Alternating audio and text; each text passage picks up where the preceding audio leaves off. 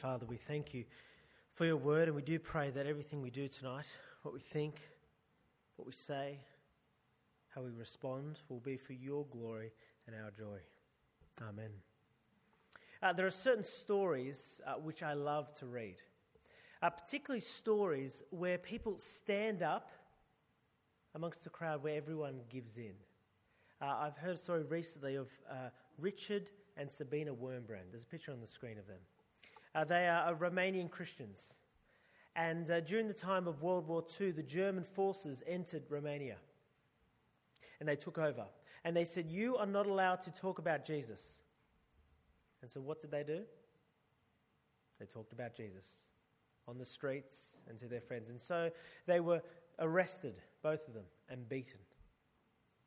When they eventually got out of prison, the war had ended, and the Communist Party got all the religious leaders together, about 4,000 of them, and said, "You must pledge allegiance to the Communist Party." And so one by one, each religious leader did so.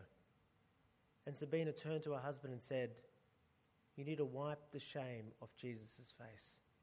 And so Richard stood up and he said, "We are loyal only to Jesus."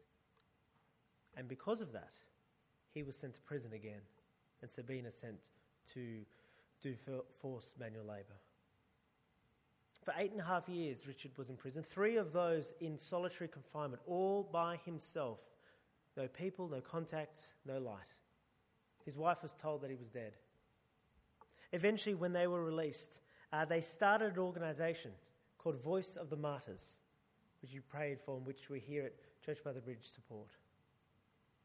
I hear stories like that and I'm just amazed by them. I don't know about you, but I ask the question, what made them do it?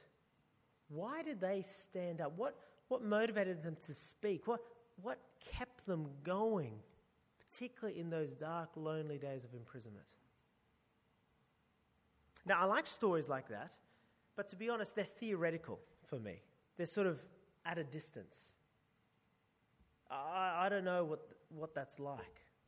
But yet, I heard one of the quotes, one of the mottos of the organisation they started, Voice of the Martyrs, and it goes like this, it's on the screen, that we, the Western Church, need the persecuted church more than they need us.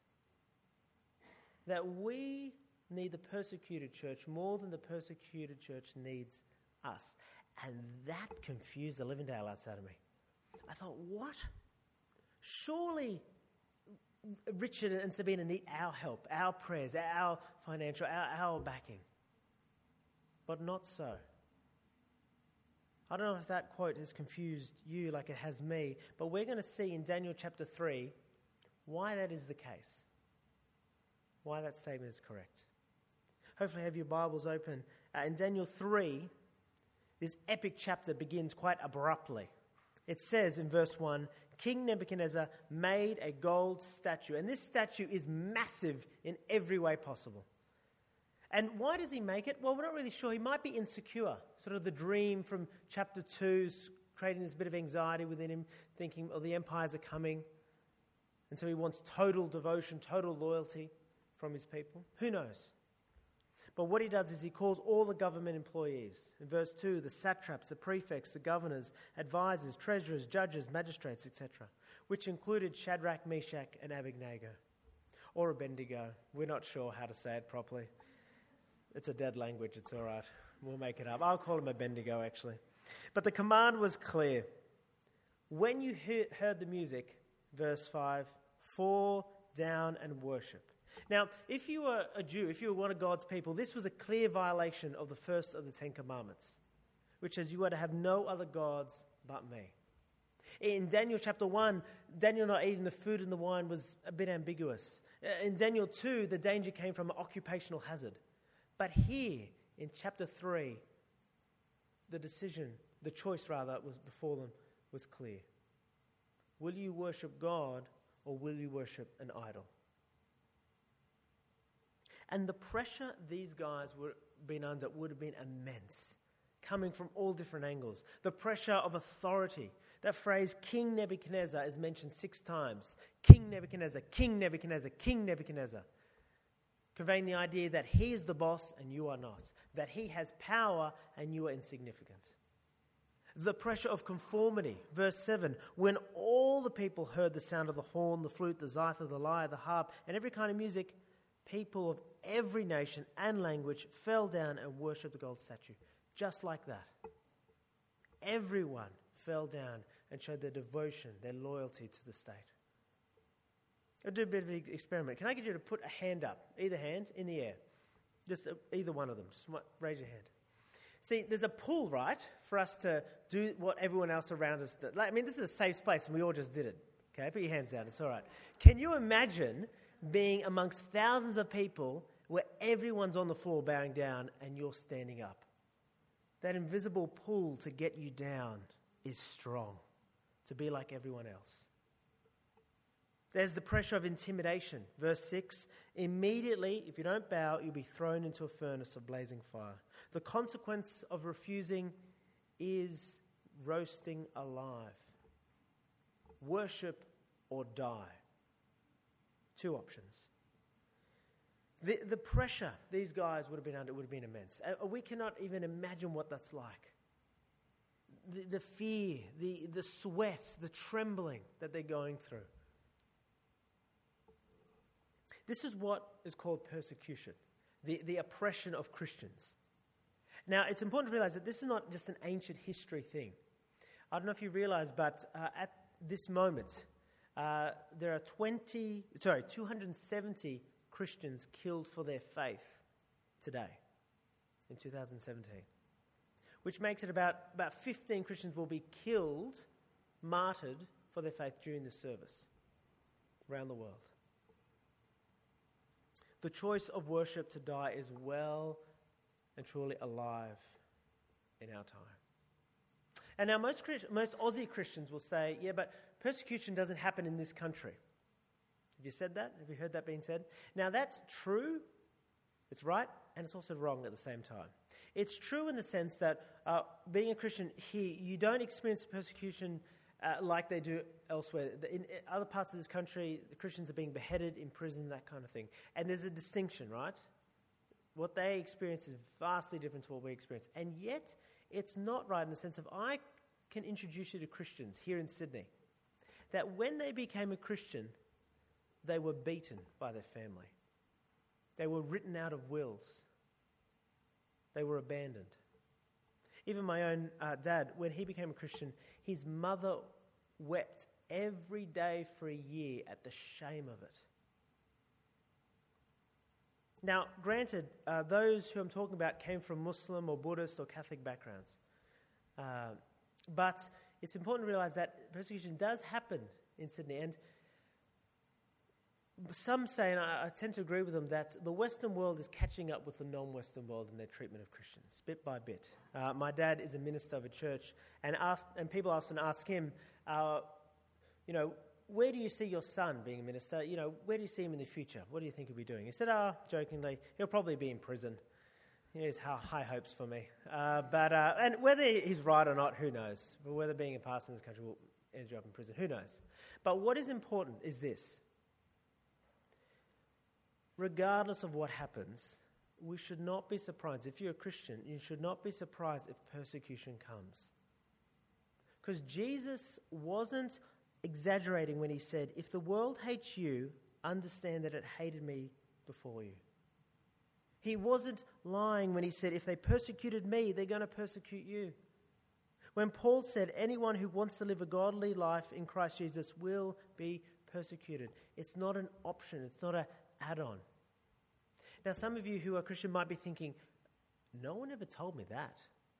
When I signed up to be a Christian, that was left out. That must have been in the fine print somewhere. And this may well and truly be a surprise to you. So as you think about that, as you mull that over, let's have a look at how these three men, Shadrach, Meshach, and Abednego, respond to persecution, right? They, for a start, know they're experiencing actual persecution. In verse 8, it says, some Chaldeans, so some of the wise men, took this occasion to come forward and maliciously accuse the Jews. They selected these three men. And now, why did they select them? If you have a look at the first couple of chapters, these guys are gentle, are humble, are polite men who love their enemies, who actually spare their own lives, who save their own lives, rather. But they are malicious. That word comes from the idea of ripping pieces of flesh of someone else, the intent to do harm. There is no rhyme, there is no reason, they just wanted to hurt these guys. And if you're a Christian, some people will slander you, will mock you, will tease you for no other reason than simply you're a Christian. Now, but 1 Peter 4 is helpful at this moment. Because in 1 Peter 4 it says, don't be surprised if persecution comes, but you can't call it persecution if you're a liar, if you're a thief, if you're an evildoer, right? You can't say, well, I lost my job today. They fired me. Why? Because I'm a Christian. I'm being persecuted. And you scratch beneath the surface and you realize, actually, you're just bad at your job and you kept stealing office supplies. You can't claim persecution. Or you can't say, my parents, they hate me. They're angry with me. Must because I'm a Christian. I'm being persecuted. And you find out, you're just lazy and you keep asking them for money. Get to the real source of the problem here, right? But at the end of the day, don't be surprised if people make up lies about you. If people intentionally try and do you harm because of your faith. Because when you look at Jesus Christ, there was no rhyme or reason why he was persecuted. I mean, he loved lavishly people around him, and yet they literally stripped pieces of flesh off him on that cross. And these three guys, Shadrach, Meshach, and Abednego, they have a bold answer, don't they, to the hope that they have? As these men are brought before King Nebuchadnezzar, Nebuchadnezzar loses the plot. He is furious. This is the most powerful man in the world, and yet these three men will not acknowledge that. And so, but he gives them the benefit of the doubt. He puts the two options before them. He says, worship or die. And what do they say? Verse 16, Nebuchadnezzar, we don't need to give you an answer to this question. If the God we serve exists, then he can rescue us from the furnace of the blazing fire, and he can rescue us from the power of you, the king. Now that is a daring and bold statement, isn't it? These guys know who their God is. They have a clear answer that nothing is impossible for him, and no threat, no king, no fire can change that. There is no ambiguity here. They have absolute trust in God. But then come, I think, one of the most remarkable words in this whole chapter. In verse 18, but even if he does not rescue us, I'll say that again, but even if he does not rescue us, we want you as king to know that we will not serve your gods or worship the gold statue you set up. They know that nothing is impossible for God, but their faith was not conditional. Regardless of what happens next, they say, we will trust God. Now, notice they don't manipulate God. They don't say, well, we stood up when everyone bowed down, so come on, don't you owe us, God? They don't say, well, we have faith and we're not going to doubt, so we're going to say, God is definitely going to rescue us. No. They trust God and his word regardless of what happens next. See, if your faith is based on your circumstances, based on the peace you experience, the health you experience, the enjoyment that you experience, and if you trust God in those situations, but if they go, often your faith goes, because your faith is conditional. But these men trust God for who he is. Trust God despite the circumstance they're in. And in those amazing words, even if he does not rescue us, the real miracle of Daniel 3 has already happened. As one writer said, that there are three men who do not worship in Nebuchadnezzar's totalitarian state is a miracle of God. That the three were not devoured by the fire is no greater miracle. Now, you might be thinking, you might call yourself a skeptic or a non-believer. You might be thinking, why would you give up your life for God? Why would you do that? And if you're a Christian here, you might be thinking, I don't know how they did this. I'm petrified of saying what I did on a Sunday at 5:30 in the office tomorrow. I don't know how I'd even do this. How do they do it? And Nebuchadnezzar's question is, who's the God who's going to rescue you now, boys? And as the heat intensifies, as the fire gets hotter, we're going to get an answer to these questions. Because as the three men are thrown in, Nebuchadnezzar says this, "Look, I see four men, not tired, walking around in the fire, unharmed. And the fourth looks like a son of the gods." Then he calls them out and says in verse 27, and he looks at them. Verse 27 says, "Not a hair of their heads was singed. Their robes were unaffected, and there was no smell of fire on them." What does this tell us? This epic moment is a blueprint for those of us who are Christians. Now, it's not a guarantee that if you go through the fires of persecution that you'll come out the other end. Because many Christians in the Bible and throughout church history have gone through the proverbial flames and they've not come out the other side. But it is a blueprint for us who are Christian because it tells us who God is when persecution and trials come. You might be asking, who's this fourth man in the flames? Nebuchadnezzar says it looks like a son of the gods. Some people say it's Jesus come early in the Bible. I don't think so. You can ask me about that later. But what this fourth man shows is that God is with his people. That he didn't keep them out of the flames, but he found them and met them in them. That God is the comforter and the protector of his people. I said a moment ago, this fourth man I don't think is Jesus, but it points to what Jesus will do. Because anyone who's experiencing persecution right now knows one thing. That Jesus, when he came, he went through the flames, but he did not come out unsinged. He was beaten. He was attacked. He died and he experienced hell itself. So that any threat that was truly threatening in your life, sin, death, hell, could be gone. That anything that could do damage, true damage in your life, was no longer possible. As one pastor put it, you can make it through the furnaces of your life because Jesus took the only furnace that can really burn you. During the era of the Soviet Union, the KGB agents went to church. And one Sunday, one of the agents went up, saw an older woman holding a cross in a church. And he went up to her and said, "Grandmother, will you kiss the feet of the Communist Party leader?" And she looked at him and she said, "Yes, I'll kiss his feet. But you need to crucify him first." See, most leaders are like King Nebuchadnezzar, where they'll say, "Worship or die." Whereas Jesus, the King of Kings, says, "I will die so that you can worship me."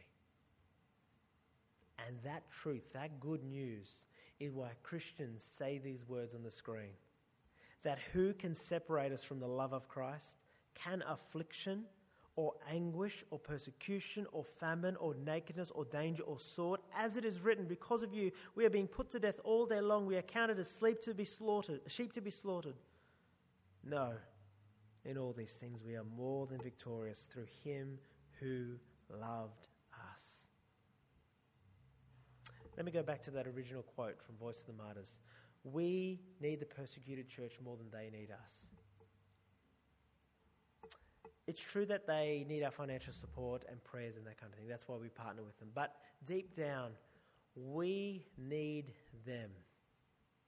As one lady who I used to go to church with, we'll call her Sarah because I haven't got permission to say this from her, but she says she became a Christian in Iraq. And she says being a Christian in Iraq was scary. But my faith was alive. She said, when I came to Australia, being a Christian was easy, and my faith became soft. That we need the persecuted church. We need to hear their stories.